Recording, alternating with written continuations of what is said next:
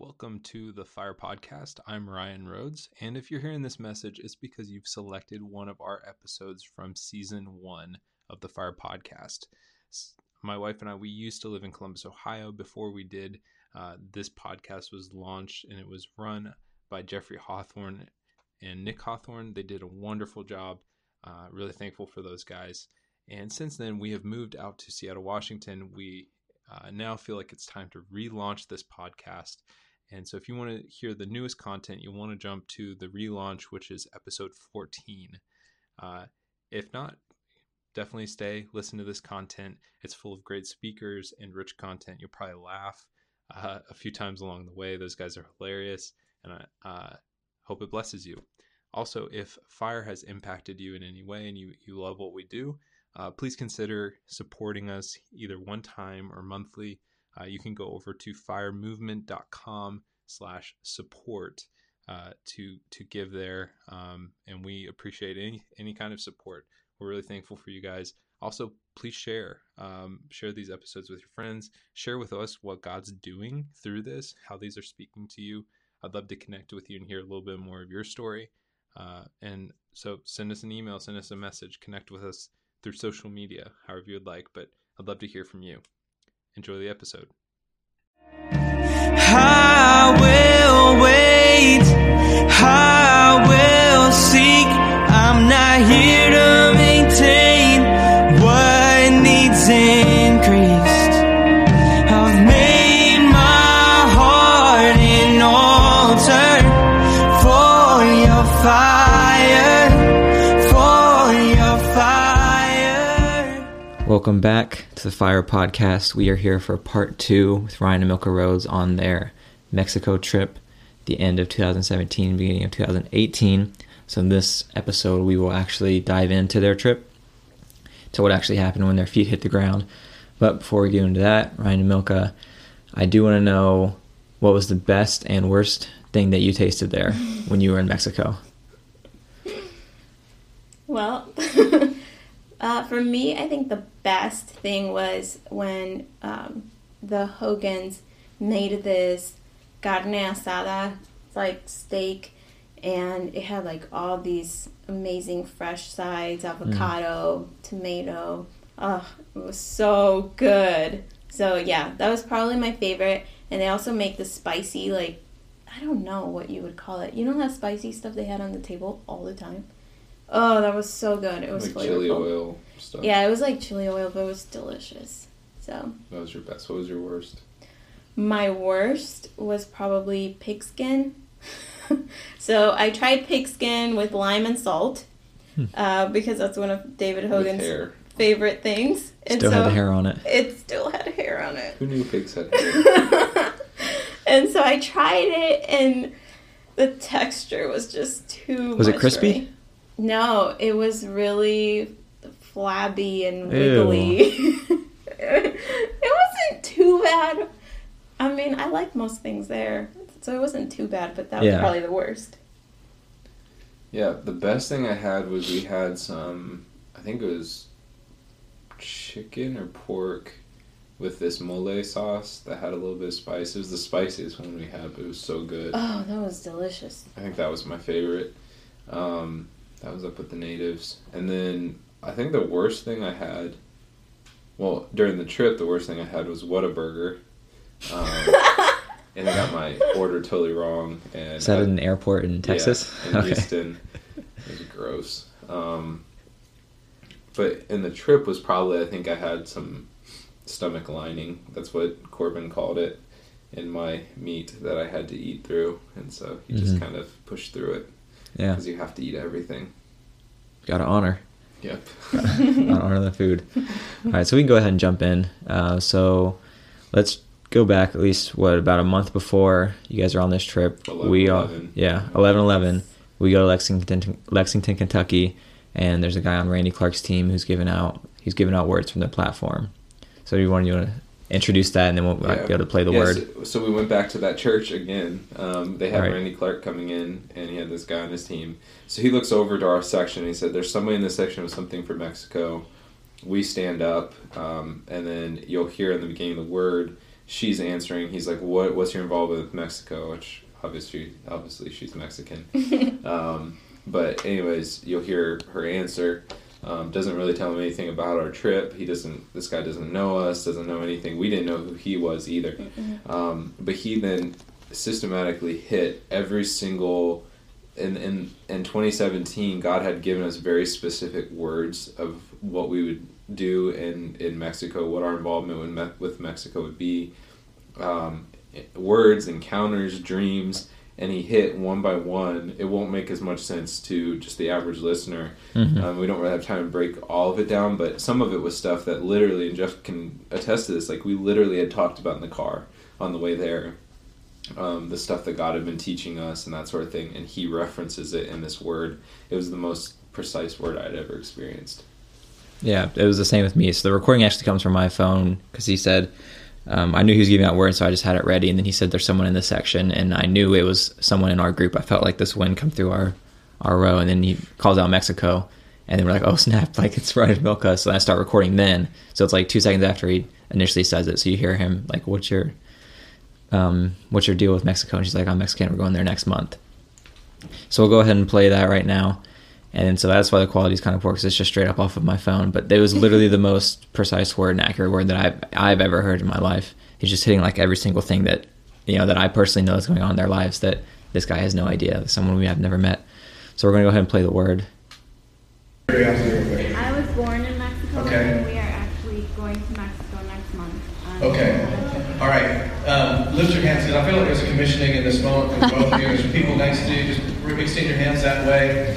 Father God, I just bless them in the name of Jesus, and I just declare a breaker anointing over them, on them, and moving through them in the name of Jesus. And I see over you, there's like the young lady, there's like a whirlwind over your head, and the Lord is going to use you to stir up and to drive out the darkness and actually establish His kingdom on earth as it is in heaven. And I saw like these things that have been established in the earth that were setting themselves up against God actually being destroyed. There's a spirit of prophecy on you. There's a spirit of prophecy moving through you.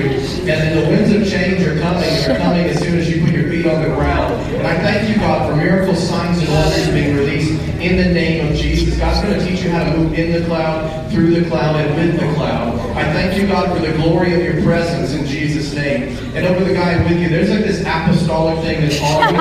The Lord's called you to establish and to build up the house of God. God, I thank you right now, man. I feel the Holy Ghost on this. God, I thank you, God, for something called to build and plant, build and plant, build and plant. I saw you like Zerubbabel with a sword in one hand and with a trowel in the other. And God's given you the ability to war. There's even like this strategy that He's given you in the night for how to war over the principalities and the powers and the strongholds. And I even saw the drug cartels being undermined by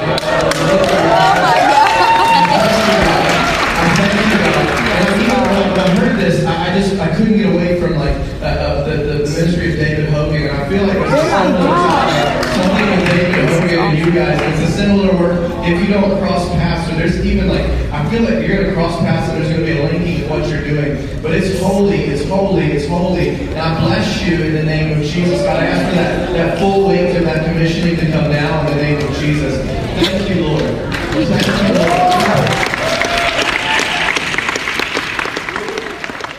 So, yep, that was the word. You can hear that, how just powerful and accurate that was, and just how like ministering that was to them, and also us that were just traveling with them, because we knew what was going on in their lives. So like, how did that kind of just set you guys up for what was coming? Yeah, I mean, there was so much. There's the point when he goes into the ministry of David Hogan that our ministries were coming together, right. And he said, it's holy, it's holy, it's holy. When he said that, the tangible fear of the Lord fell in the room, like so much so, it was such a weight that fell in the room that people literally gasped, and you can hear that, like people gasping and stuff. Right. And so that to me, I think for both of us, really, it made this more real of like, this isn't just a cool trip or another cool, like the different opportunities that had come up in the last 2.5 years were cool opportunities. And, they were setting up stuff, but it felt like there was a weight to this that there wasn't on the other things. And that began to put a healthy fear of the Lord. I never had fear about going to be down there with the cartels and everything going on. But I was like, this fear of the Lord was on the trip of like, okay, this is serious. Like, what are we going for? And that led us to start to ask that question, like, God, what is this for? What are, and some of it's in the Word, but it's like, you're doing so much. You've done so much to set up this moment. How do we prepare ourselves? What are we going for? What are we going to come back with? And I had an open vision randomly. I wasn't focused on anything spiritual. And I went into this open vision a few weeks before the trip, and I was completely in Mexico. And I was in this vision, full sensory experience. And we were arriving in Mexico, and David comes up to us and he said, what do you want while you're here? And I said, break us for the gospel, David. Break us for the gospel. And I really, that once again hit me with the fear of the Lord. But I feel like that's what happened, is we went down there and we were broken for the gospel. But also this trip was like, we travel pretty often, and God always comes through with money. We don't do Kickstarters or anything. We don't go around begging people for money. And we're pretty open and vulnerable with like where we're at, and that sort of thing with the people close to us. But this is and money just always comes in. This trip was so hard. It was such a rough. Even buying our flights and stuff, we were at the point where we needed to, and we felt like God said to do it, and we barely had the money. And it was for bills, and so instead of paying our bills, we put money towards this, which I don't recommend unless God says. So we did that, and the next day somebody walks up and gives us a $500 check unrelated to Mexico, which paid our bills. And so we got our plane tickets, our bills were paid, and we found out the flight would have been sold out that we needed. Wow. So it was stuff like that, but getting that word on November 11th is what sustained us through the time. Yeah. And got us to Mexico. So we got there. We flew out Christmas Day, which was nuts because great Christmas gift, right? Oh, it was the best Christmas gift. I felt like it was God directly speaking to me through that. And when I was at the airport, I was weepy the whole time. I was bawling my eyes out as soon as the airplane was taking off. It was just such a moment for me, and it really felt like God was just like, "This is my gift to you. I love you. Merry Christmas." Yeah. I was like, you started the year being able to travel for the first time in a long time, in a couple decades, and then getting to end the year in Mexico. So you still got that trip. It wasn't like you didn't get to go to Mexico. Yeah, it was also you get to end the year of 2017, but you get to start the year of 2018 there too. Yeah, because we were there through the 3rd, and we were there. It was 10 days total. So we had Christmas and New Year's in Mexico, which is pretty cool. That was awesome. Yeah, so we flew in, got in. We had some interactions with some cartels as soon as we got there, which that was the only part that was ever scary, I think. And it was mainly because we were separated. Like it was through the immigration process, and we got looked over by some cartel members, and they were talking about us, but we were not together, and that was my biggest concern, because I couldn't communicate with her what was going on, and I didn't know if she was noticing what was happening. But Holy Spirit had spoken to both of us, and it was just like the exact same thing. Yeah, get out as soon as possible. And so we did. Did that, got out, and as soon as we did, our shuttle pulled up, and we got in and left. Other than that, we got followed a couple times, but I never felt afraid at all with any of that. Like, there was a fear in the airport. There was a fear that was more of a healthy kind of fear that was like, not fight or flight, but kind of like that, where it was like, no, you actually need to be alert and move. And so it was that kind of fear. But other than that, I never experienced even the emotion of fear or anything. When David Hogan's like, we're being followed and stuff like that. Or at one point we were transporting a lot of money, and he's like, just so you know, anyone out here would take this money to cut your head off. And he's like, so we're not stopping, we're just gonna go. And we drove so fast down these crazy roads. But basically we got down there, and we didn't know what to expect at all. We didn't know if is this a missions trip? Are we going to be preaching places? Are we going to be praying for people? Are we coming just to sit with him and his family and celebrate the holidays? Like we literally had no idea. We didn't even know if we were going to see him very much. I kind of figured we wouldn't. I thought we would be with his son Jody, who kind of runs most of the ministry for him. And that sort of thing, and it was not that at all. We got there, and he immediately came out and welcomed us, and gave us a tour, and everywhere we went, he's like, "You're with me," and it's awesome. It was so beautiful. He's such a father. And I mean, as soon as we got there, we immediately felt the love of the Father through him. And just him taking us around his home and giving us a tour. I remember him saying, "I really want you to have a wonderful experience while you're here." He looked at me and said that to me. He said, "I want you to see that there are people here who love your people and that are doing something for this nation." And just that alone was like, oh my God, I just want to cry. Because that alone just wrecked me. I was like, that's been my prayer for 20 years, you know? And it was, yeah. So powerful. That's what I think was the most impactful thing for us, was like he said to us at one point, because we were really trying to figure out why he invited us, because he, you know, I have friends that have that are amazing people, like they're solid people, they're not flakes or anything, and he's turned them down to go down there. And then we've heard him address other people and tell them not to come. And then for him to just be like, you have an open invitation, he invites us down, he welcomes us into his house, he doesn't know us. Even the lunch we had with him, he talked the whole time. You know, I got to ask a couple questions, but he's one of those people you just kind of shut up and listen. Right. And so, you know, we didn't have any clue why he wanted us down there. And for her, it felt like he explained that. He's like, you know, I saw you guys only a few times. He's like, but I knew there was something about you I really liked. And he said for her, he wanted her to see a side of Mexico she'd never seen, and see that people actually care. And it felt like that was coming right from Father God when he was saying that. And then for me, he knew, he's like, I knew this would be important to you, and like that you would. He was recognizing that we were unhappy with American churchianity, and just we wanted something real, and so he wanted us to experience that. And then also for him to kind of recognize in me who I am, and my destiny. And he wanted me to see how to do it, how to walk in the apostolic for real. Yeah. And so, you know, I've had people recognize the apostolic and different times, and prophets call it out or this or that, you know, but I've never had somebody who is an apostle come alongside me and say, hey, let me show you how to be an apostle, how to walk in this. And so that was just such a significant thing. And it just became clear that this wasn't kind of a flippant, you know, him just, oh yeah, just come down, you know, but it was actually like he had actually thought this out and recognized from God, this is why these two need to come down here. And he knew nothing about us. He would say stuff and it's like, you knew it was the Holy Spirit, because there's no way he would have known it about us. But it had to do with why he wanted us there.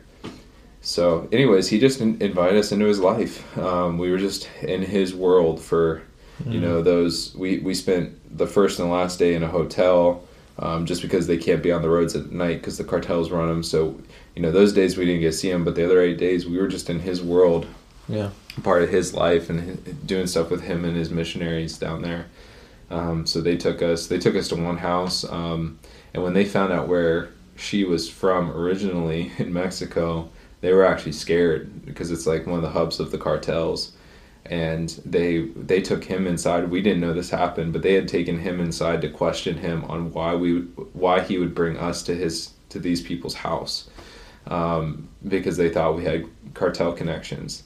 And they're like, you've only met these people a couple times. It's like, yeah. And he's like, you brought them into your house, they're staying with you? And he's like, yeah. And they're like, and you trust these people? And he's like, yeah, I do. And they're like, okay, well then they're our family. Wow. So they came to us and said, this is your home in Mexico, you're free to come back whenever you'd like. And we didn't know the significance of that, because, you know, people in that culture, they're so welcoming, and they say that, like, that happened in Honduras and different places. People say, oh, you're always welcome back, come stay with me, come see us, whatever. But we didn't know the backstory of that until after that they had pulled him inside to question him. We saw him get taken inside, but we didn't know what it was for. And so it was really beautiful to see that, and the way he would honor some of what her dad used to be an apostle in Mexico, planting churches in some of the most dangerous cities. is where he would do his ministry before he moved to the U.S. and became a pastor here in the U.S. And so David would just honor her dad, and it was incredible. Wow, so just being like him part of essentially his world for at least those 8 days, like what do you see in his lifestyle of him just like being with God and just like knowing the ways of the Lord? Like what could you take away, or what could you see in his life that's like, I need that, or like that's something that is of God and something that I need to incorporate into my life, or something that's real? Yeah, well, I could just give you his lifestyle. And not all of it's just to be mimicked necessarily, but if you can get the heart of it, because some of it won't work. Some of what he does down there will not work in our world, and so it has to look different, but it's the same heart. But one of the things, he gets up every day at like 5 o'clock or so and prays, and then he goes and runs. He said you need to be as spiritually or as physically fit as you are spiritually fit, and so he's a firm believer in that. He doesn't believe in being sick or being unhealthy. It's like you need to work out, and he runs miles every day. So you'd hear him out there in the morning. He also listens to the Bible in Spanish constantly. It's actually annoying because you'll be in conversation and all you hear is the Spanish Bible playing, the audio. But he listens to the Bible constantly, all the time. And so he's out there running, and you hear him. He's always worshiping God. He's always acknowledging, and it's not a religion. I've seen people do this religiously where they just kind of acknowledge, they'll say Jesus or whatever, and there's nothing behind it. But when he'll just say Holy Ghost, or he'll say come on mercy, or these different phrases, but when he says it, God's on it, and it's him actually throughout his day taking a moment just to acknowledge Holy Spirit. It's real. Yeah. And so he does that. He blows the shofar when he gets up to announce to hell that he's awake. That's awesome. That's powerful. Yeah. So that's one of those things. Might not work in this world. Right. In our world, it'll just piss off your neighbors. But yeah, so he does that. We had prayer time every morning. And prayer time could look however. He would play music. Sometimes he would talk. He would, teach us stuff, or worship, or whatever, pray in tongues. It just looked however they felt led at the time, and then we'd pray over the different directions, northeast, south, and west, and blow the shofar, and that's how they would start the day. And then we'd leave, and he was always, if he said 8 o'clock or 7 o'clock, it always meant 15 to 45 minutes earlier than that. Always. He's always early, which is awesome. It's refreshing, right? Yeah, it's refreshing, and normally it's the opposite. Yeah. Especially in the Mexican culture. Yeah. Right. So he's like actually going against that really hard. The other things are, he cares about people in a way I haven't seen before. Like, getting into his he has a farm, he has a ranch with cows and horses, and I think they have chickens, and they have a bunch of stuff, pigs, and he's got cowboys that he pays, and so he pays them top dollar. He provides all the fresh water for them. He covers their gas bill. Like, he gave them a house on his property. They have a couple houses. He put them on the front of his property. The former owner had them on the back of the property where the cartels would come in and kill them or rape the women or whatever. But cowboys are a dime a dozen down there, so they didn't care. But when he bought the property, he moved them to the front so that they were safe, and he could see everything that was happening so that they're protected. And he just takes care of people so well. One of the things that he does that he doesn't talk about, and I've listened to him enough to know that this is true. He just doesn't talk about all the stuff he does with taking care of people. He'll tell you all these stories of the power of God, and this happened and this miracle. But the man puts so much effort. If there is, in one of the communities that he reaches, which he's got hundreds and hundreds and hundreds and thousands of churches all over Mexico, but he'd point to, like, see the mountain range, there's 100+ churches up there. See over there, and there's another 100 over there, and everywhere we went. And they've got, for hours, you can drive in Mexico for hours, and you're still going to run into his churches. But in those places, when there's a widow, of one of his people, one of his people dies, and the wife's now a widow and has kids, he comes in and takes care of them. He pays all their bills. He, puts their kids through school, and then if they want to go to college, he pays their way through college. And he just is constantly, he's concerned about the needs of people, and he takes care of people, and it's not in a weird codependent way. It's not in a way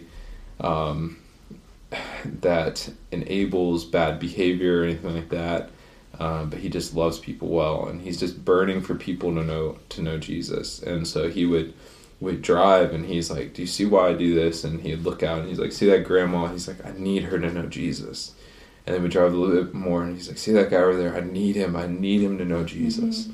And it was real. It was this burning passion in him for people to know God and to actually find salvation in Jesus, which was very different, because that's not one of the main focuses of the church in America anymore. Nor is taking care of the poor, the orphans, the widows. And so we kind of like relegate that off to ministries that we support that do that, so that we never have to put our own hands to it. And we need to support those ministries with our money. That's good. But we so disconnect ourselves from having any interaction with brokenness that's part of the reason we don't see God move. Mm-hmm. But he lives his life as a hero.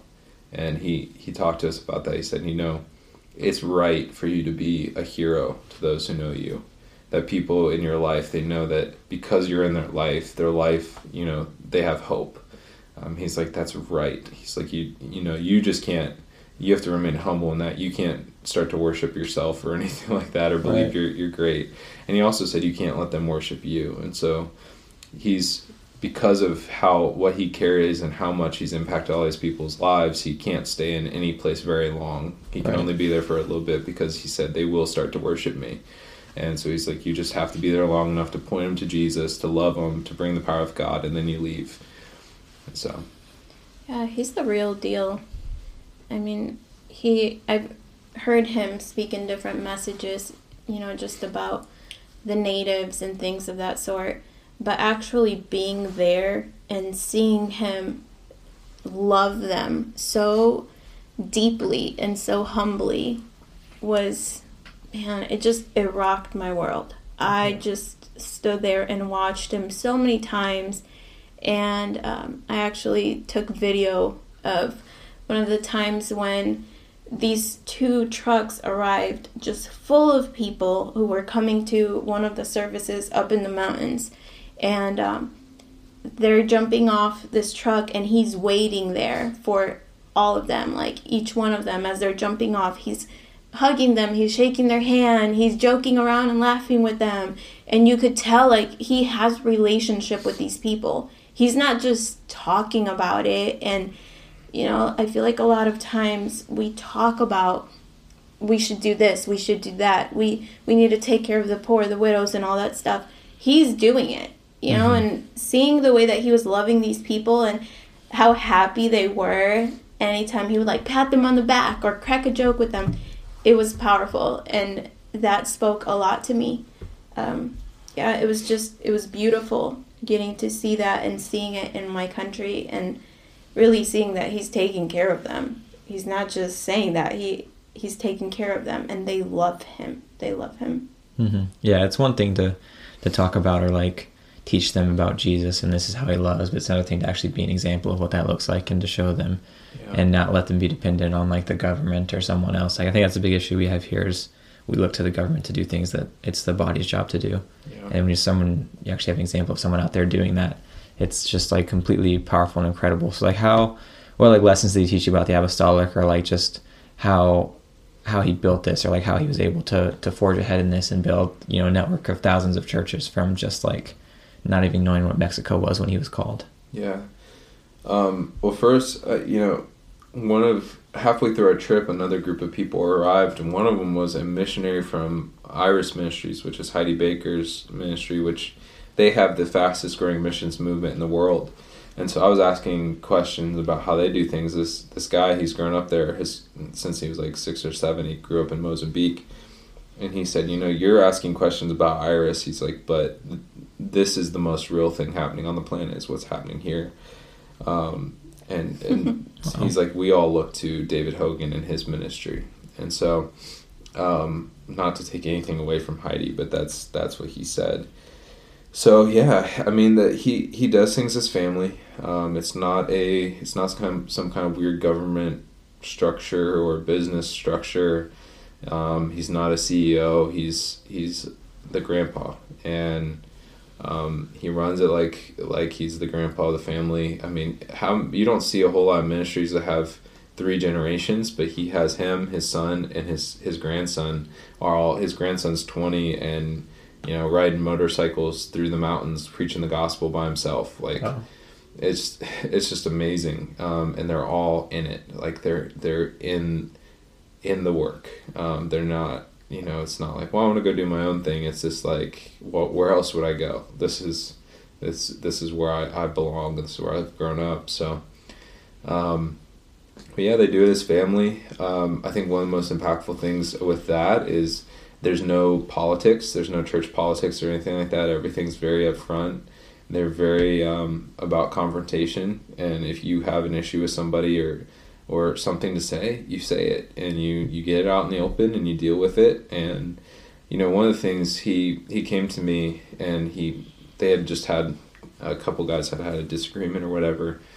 And he said, "Did you see that?" And I was like, "Yes, sir." And he's like, he said, respect goes a long way. He's like, these guys, the reason I can talk to them like this is they know I love them.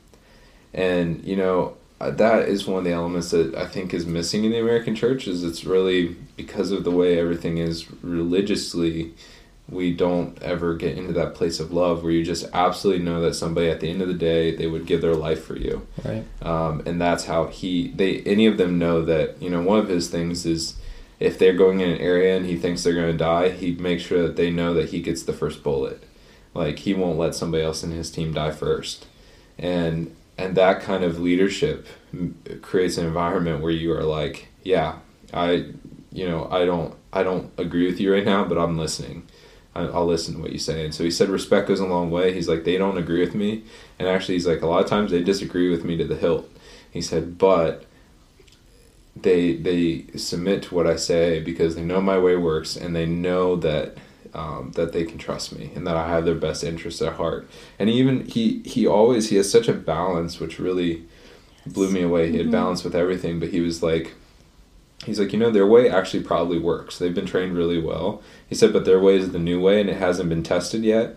And right now I'm in charge and I know my way works. He's like, but when, the day's going to come where it's going to be their way. And he's like, I really believe it'll work. He's like, but they, because they know I've got their best interest at heart, they submit to what we're doing. And they're also totally sold out. So there's that. He said the focus, the presence of God is the focus of everything. He said part of the issue in the American church and in churches around the world is they get stuck in dead works. And so dead works are, they were once alive. If something's dead, it was once alive. So he said, people don't know how to adapt and change. As once a work is no longer alive, you move away from it. You don't double down on it and try to make it happen because God was once on it.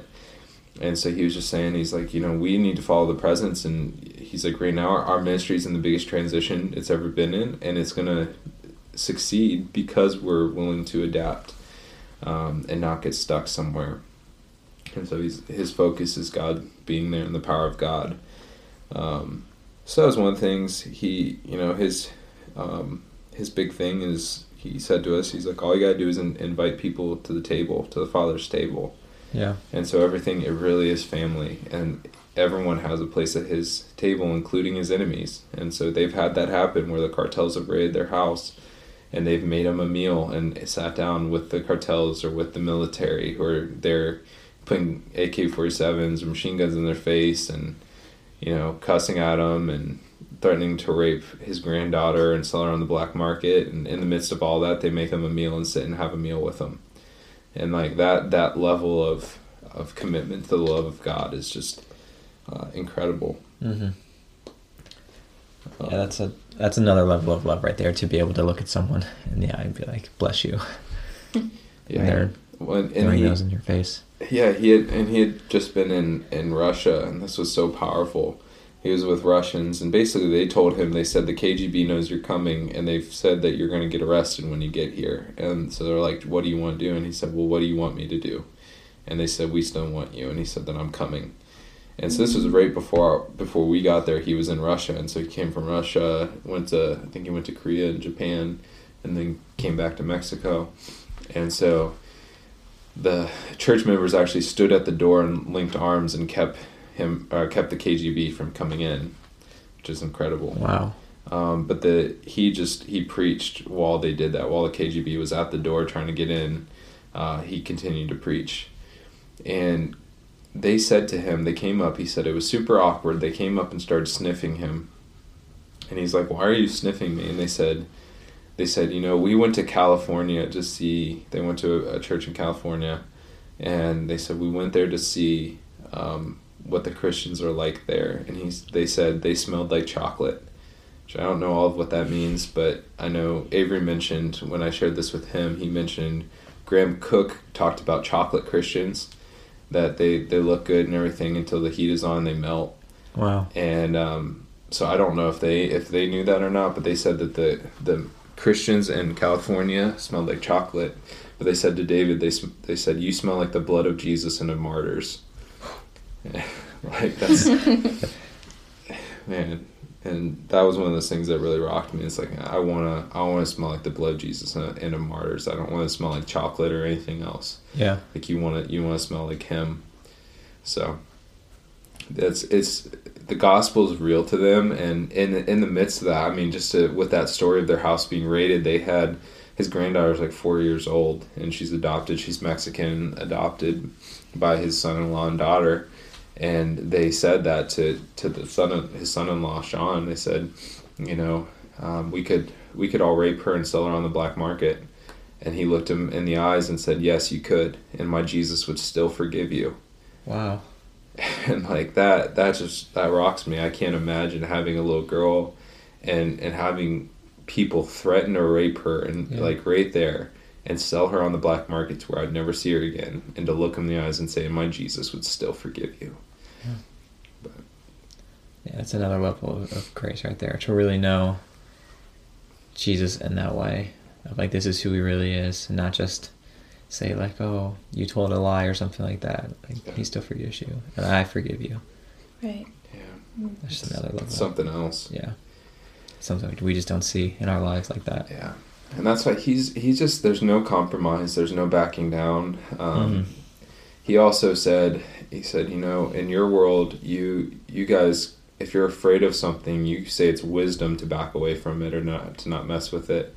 And he's like, that's wrong. He's like, that's not right.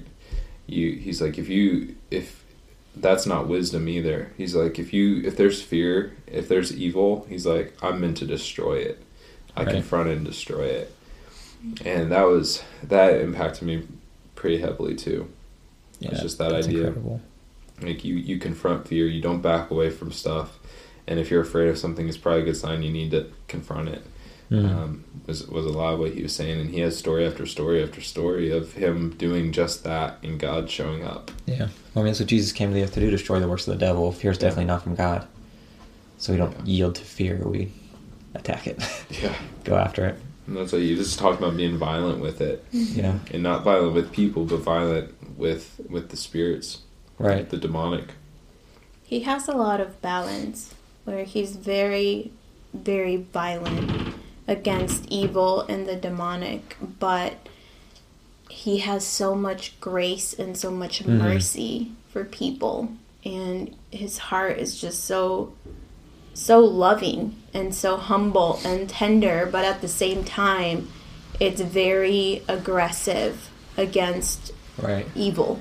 Yeah. And just seeing the contrast and just seeing, the balance within him and how he operates in his day-to-day in that was really powerful, because he didn't have to talk about it. You just saw it, and it marked you. It did something to you where it's like, I don't have to be extreme with grace. I don't have to, in the wrong way. I don't have to be extreme with, being rigid about this and that. It's like, I can have balance and live a life of freedom. I can understand the gospel in its true form and love people, but at the same time crush the enemy's head. Yeah. And so that really spoke a lot. It was so simple. Everything, Yeah. The gospel was so simple there. Like, I feel like here it's all about revelation. We get new revelation and this and that and revelatory preaching. And that's all. It's good. It has its place. But the gospel is just so simple. And him and Norval Hayes, when we got time with Norval Hayes, it was the same thing. They both had a focus on souls and a focus on taking care of the poor, the orphans, the widows, feeding people, like doing these basic things. Those two focuses were everything to them. And David, he specifically said, he looked us in the eye and he said, if you bless the poor, God will bless you. If you curse the poor, God will curse you. Yeah. And that you could feel it within you, that was true. And it's just something God doesn't mess with. And we're supposed to be doing these things to show the love of God. And one of the guys that's one of his elders now, he's like, he tells us this story. We didn't know we were gonna get to meet the guy, but we did. He's like, one morning I got up and God gave me, I think he got the name of the guy or saw his face or something, and God said, go down to the trash dump and find this guy. And he goes and finds this guy, and he tells him, he's like, if you come with me, you'll get out of the situation. And the guy's like, he's like, I don't believe that. And he's like, I don't think that's possible for me. And he's like, you know what? I agree with you. That's not possible for you. He said, but if you come with me, with my Jesus, I'll make you a king. And so the guy ends up coming with him. And now this guy has, he got saved and he's just completely transformed. He owns a business and he has 3 houses and multiple vehicles. And he's spreading the gospel like crazy. And it's, this guy lived in a trash dump. He was hopeless. And so, that's the apostolic. He adopted this guy. He took him from being an orphan to being a son, and then taught him how to reign as a son of God. And it's impacted so many people, and that's how he's got his directors are what we would call elders, and these guys are incredible. They're people that everyone here, you would overlook them, you would walk past them on the street, you wouldn't think anything of them, and these guys have all seen 25 or more people raised from the dead. And every single one of them either tried to kill David at some point in the last 40 years, and that's how they got saved, is they were trying to kill David, or they were dying and David prayed for them and they got healed, or they were dead and he raised them from the dead. The stories are outrageous, and now they've gone on, and it's not this you achieve this certain spiritual level and now you can raise the dead. It's just part of their life down there. And the other thing is the spirit of death shows himself to people. Every church we went to, somebody got up and told a testimony of the spirit of death coming to them. And the spirit of death always looked like the Grim Reaper, which they've got the Santa Muerte and the Day of the Dead stuff down there. And it's super demonic and not all happy-go-lucky like it is here in the U.S. They're trying to make it. But anyways, one of the guys we heard about when we got there, he saw 4 people raised from the dead in 1 week. And so death came and knocked on his door, and as real as you and I are, tangible, skin and everything, and came to his door and said, I wanted to meet the man who's stealing people from me. Wow. And it's just these are everyday people. These aren't the big name preachers. You've never seen them in a conference or anything. And that was just a common, over and over again, people had stories of death coming to them. One of the guys, he was in a coma for 18 days. I think he was a cartel member and got knifed or something. He was dying. Basically, they were keeping him alive. And on the 18th day, death came to get him. And Jesus stepped in and said, you can't have him. And he woke up and was completely healed. And so it's over and over and over again, this stuff's happening. But people down there, you also have the cartels. We had 2 guys from the cartels. One had just gotten saved before we got there, and I got to pray for this guy, and this guy was a killer. He's killed a bunch of people. And he brought a current cartel member with him to church, and this guy, as far as I know, got saved too by the end of it. But there was 2 nights that they came back to back. And just their stories are crazy, and those guys are most likely dead by now. Since we've gotten back, they're most likely dead because you can't do that. Although some of the cartels, there's different cartels, but some of them will allow you to if you convert to Christianity, they'll allow you to do that because they believe that if you do that, you have to forgive them and you can't go snitch on them. And so, but what they do is you're now watched, like really heavily watched. Mm-hmm. And if you start to backslide, they kill you because then they're assuming you're going to, go tell people about them.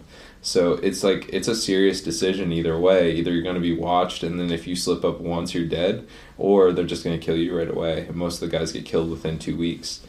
And so the gospel is real down there in a way it's not Mm-hmm. actively real here to us. And it's because of all of our other stuff and our different focuses and all of that. It's not because the gospel lacks anything. It's because we're lacking an understanding of how simple and beautiful the gospel really is. Yeah, I think that's important too, just about the whole going after the souls, and also just considering the poor, because you said that's what they really go after, and that's what we see in the Bible through the book of Acts and all of Paul's letters. Like, that's the thing that he was eager to do, was to go after the souls, and then feed the poor, and don't forget the widows. And that's just what the example that we have from them, that David and his team are just, going after that and pursuing that. The same thing with just their compassion for people, but then their anger, and then their just like their ferocity to go after like the things of the spirit and to battle that. It's like he knows that he's in a war, but he also knows that his war isn't with the flesh and blood, but it's with the principalities and the powers of the air. Yeah. And so when he's able to, to recognize that that's what the reality is, he can move in compassion with people and move in grace and move in forgiveness, but then also like war with the spirits that are tormenting them and tormenting the region and stuff. So good. It's incredible. Yeah. To see like an actual example of that, like right now in the world and the earth. And it's encouraging to know that like it's also available. Yeah. This was another thing that he talked about. One of the days we went to prayer in the morning, and he's like, well, a demon visited me last night and tried to tear out my insides for several hours. And he's like, so they know we're coming. It's going to be a good day. And it's just like, you just don't have that here. Like here, No. we're like, we think we did something wrong if we encounter the demonic, or it's like, God, why'd you let that happen?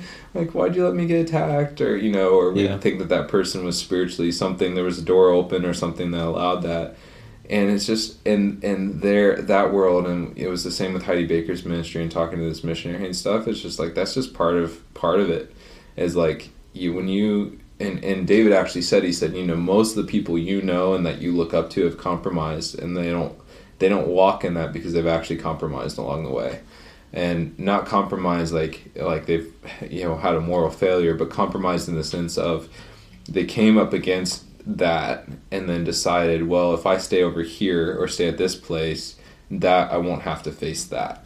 Yeah. And he said, the perseverance and patience of the demonic is where we typically fail in the U.S. is because, the demonic is very patient and very calculated, and they're not just these stupid, cartoon devils running around, but they like actually know how to fight you.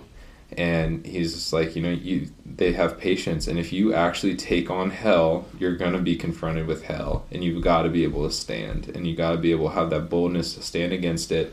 And it's not about, you may think, a lot of times you think you've won the war, and then it comes back, and it's in those moments when it comes back after you thought you were done with it, and you got to stand again. It's like, those are the moments where it's, you either compromise and back down, or you stand against it again. And that's when people get sick, and people get attacked demonically. And there's so many, especially with the witchcraft, so many stories. Like down there, one of the ways that the witch doctors kill you is they'll grind up bewitched human bones and put it in your food, and so you don't know, and you eat it, and then in your stomach it turns into a literal snake and eats you, like attacks you from the inside and kills you. And they cut the people open, and there's a snake in their body, and just crazy stuff. Like, this is the kind of, like, down there, constantly people turn into animals.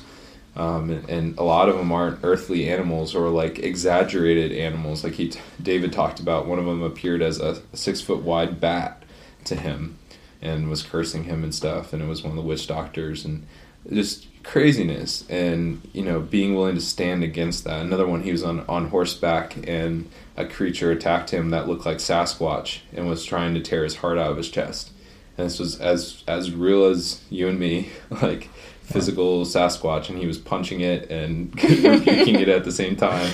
And at the same time, his son, who was 12 at the time, was being attacked by the other warlock. There was two of them trying to kill them, and they were not in the same place. But his son started getting attacked by something that looked like a pterodactyl. Wow. And they individually were standing against these things, rebuking them and fighting them off until they disappeared. And it's just like that level. And he told some stories of churches in the U.S., but most churches would rather not confront any of that and just kind of like, well, they can be over there. We'll let the demonic, they can have that space over there, and we'll just leave them there and not mess with them. And he just is not okay with that. He's like, if I see hell, I'm confronting it.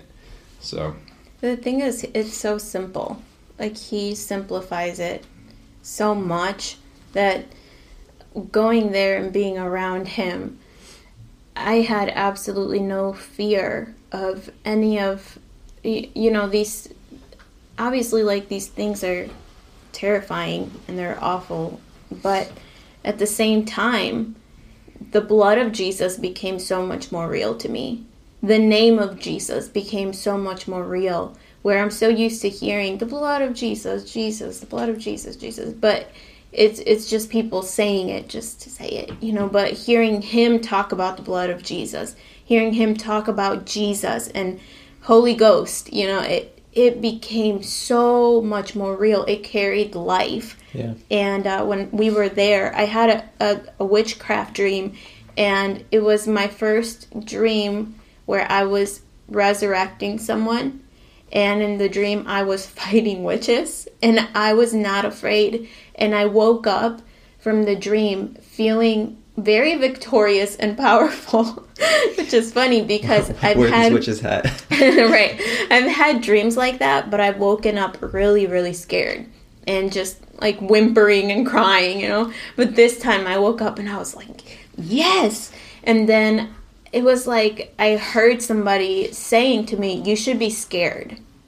And I heard that and I was like, no, I am not scared. No and way. So, I wrote down that dream and everything, and now, like, I'll read it sometimes and I'll be like, yes, I defeated the witches. But it's just, like, really cool because I felt like the dream was just, it was a way for me to just see, like, how much power the blood of Jesus carries, because in the dream it was the blood of Jesus that defeated the witches. And so that happened while we were there, but just before that, like, I kept getting just hit with the revelation of the blood of Jesus, like how powerful it is. But yeah, he just simplifies it so much. His message is always Jesus Christ heals and saves. That's always his message. Everywhere we went, he would always say that. Jesus Christ heals and saves. Yeah, he's alive. And he would tell people, what's the same message I always preach? Jesus Christ heals and saves. And he would always go back to that. And he would, like, Truth doesn't change. Right. He would do a message off of one scripture or two, and it would always come back to that. But it was so real and so alive. And he preached for like 10 minutes. Yeah. And then everyone would just come up and he'd hug them and pray for him. It just felt like Jesus in the crowds. Yeah. It was powerful. And, man, yeah, just being around that, it just changes you. Like, there's no way you can't be changed by that, because his presence is tangible. And this man is so real. Like, he's living it out. He's not just saying it. You're watching it happen right before your eyes.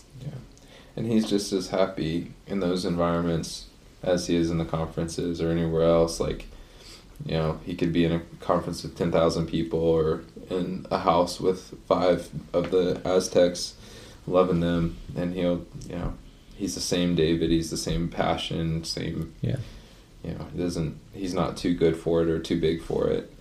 And I also want to say, with the boldness and everything, like, that's a gift from God. Like, it's not a human emotion. I've seen so many times people try to work up a human emotion of wanting to take on witchcraft or, whatever. And God has to be real to you in order to do that stuff. And it's when God becomes more real than your fear of dying, right, then you can have that kind of boldness. And it's in that. It's like the more real God has become to you, you can face that stuff, and it's like, even if it kills me, like, I know who my God is. Yeah. Like, it's not gonna win.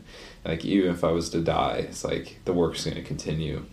It's just, it's a different mindset. Yeah, that's basically the same thing Catherine Coleman said about healing. Like, they get healed when Jesus becomes more real to them than their sickness. Yeah, so good.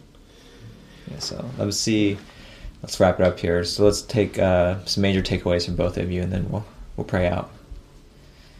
Shift you do the most, or touch you the most? Honestly, I mean, it's the brokenness for the gospel, and just for Yeah. It was really hard because it felt like he took every religious stupid thing in our world and revealed it for how religious and stupid it is, and then we were brought back into this world.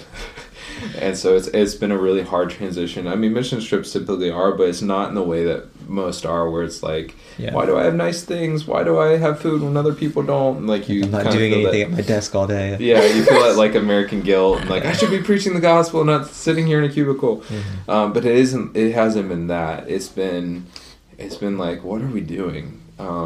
Like, I need this to be real, here in this world too. And so it's been kind of adjustment. I think, though, honestly, one of the things, other than like that aside, that was the most important thing, is the brokenness for the gospel and just wanting to see people touched. And since then, I mean, our last fire was one of the most powerful ministry times I think I've ever had, just the way God moved through us and under our hands, which is so humbling because, like I said in the other podcast, like, there's nothing we did other than get around these people. Like, it's not the amount of fasting or praying. We haven't done anything to make that jump that much except for getting around these people. But the other thing, he said this to us, and I had never heard this before, and this is, every day I've thought about this since being back.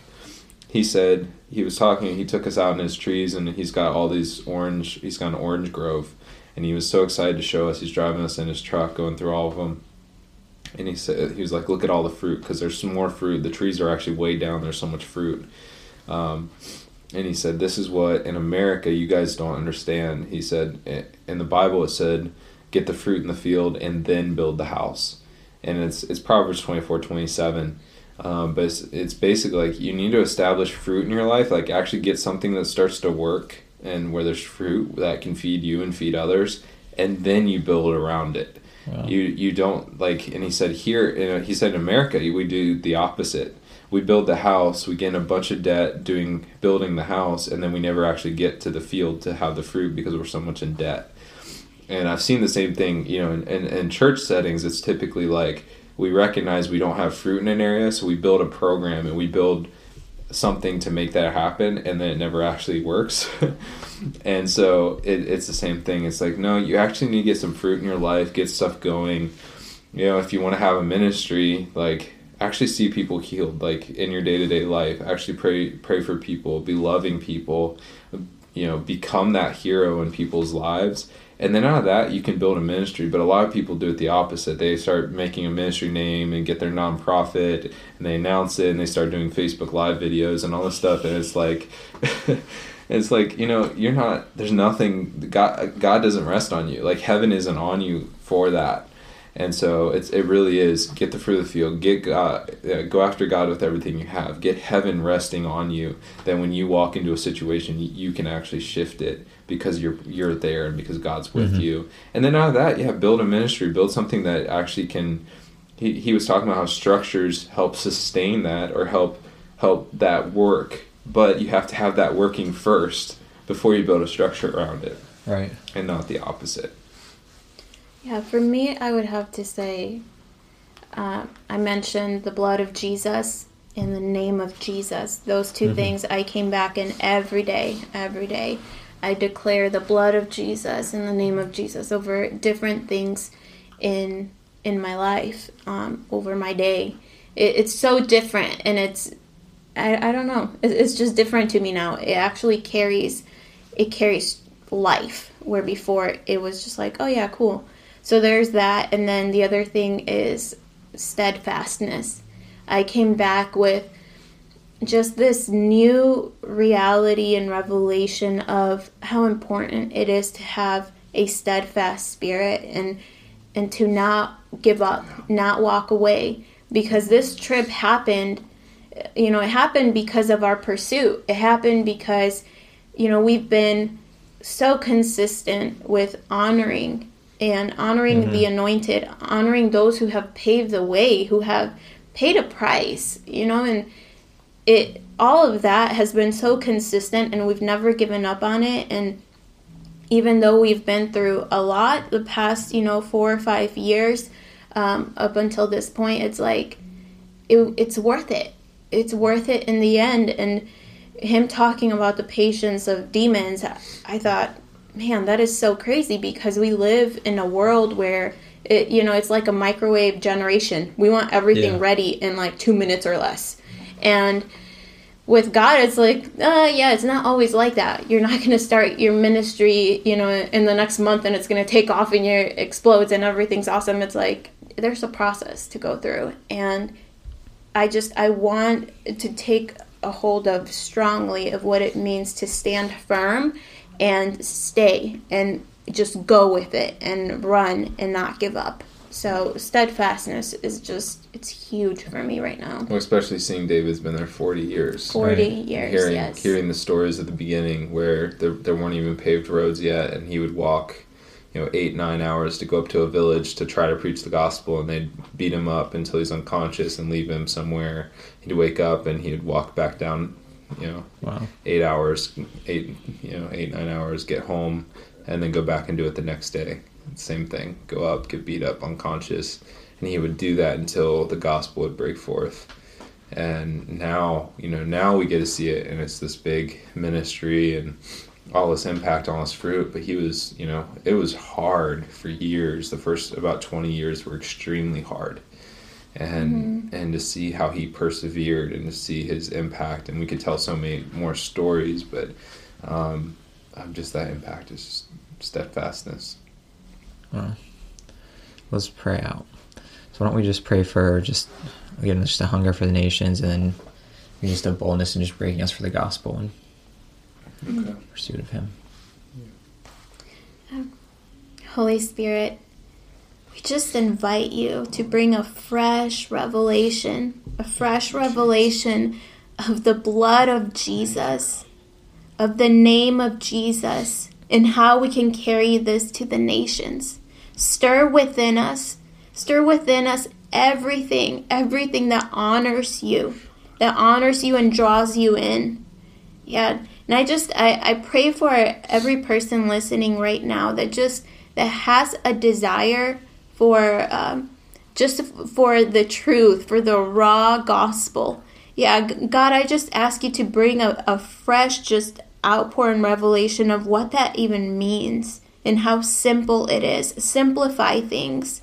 Yeah, I just break off any confusion that people may be experiencing with just how simple the gospel is. And I just pray, Holy Spirit, that you just pour just fresh revelation over them. That it's really just so simple to follow and walk with you.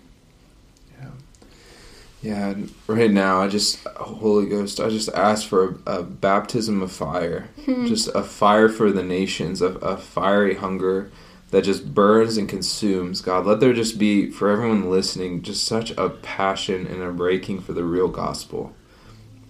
God, break us for the gospel. Break us even more for the gospel. And Jesus, just begin to give us your heart in a fresh way. With the balance, not this weird religious thing, but the real thing, where we get wrapped up in you. And we have a hunger to see souls saved, to see people come to the saving knowledge of Jesus. And we see the necessity and just an overflow of compassion in our hearts to feed the poor and take care of the orphans and widows, God. Let that be a reality in our lives, God. And just let this podcast even begin to mark people to go to the nations, give them dreams, give them visions, open the doors, connect them to the right people, and remove the wrong people out of their lives. In Jesus' name, amen. Amen. Well, thank you for listening. We bless you. Tell us what you want us to speak about next. Tell us your favorite stories in the comments below. Share this, subscribe, and be blessed. We'll see you next time on the Fire Podcast. Ryan and Milca, thanks for joining us. Thank you. Thank you.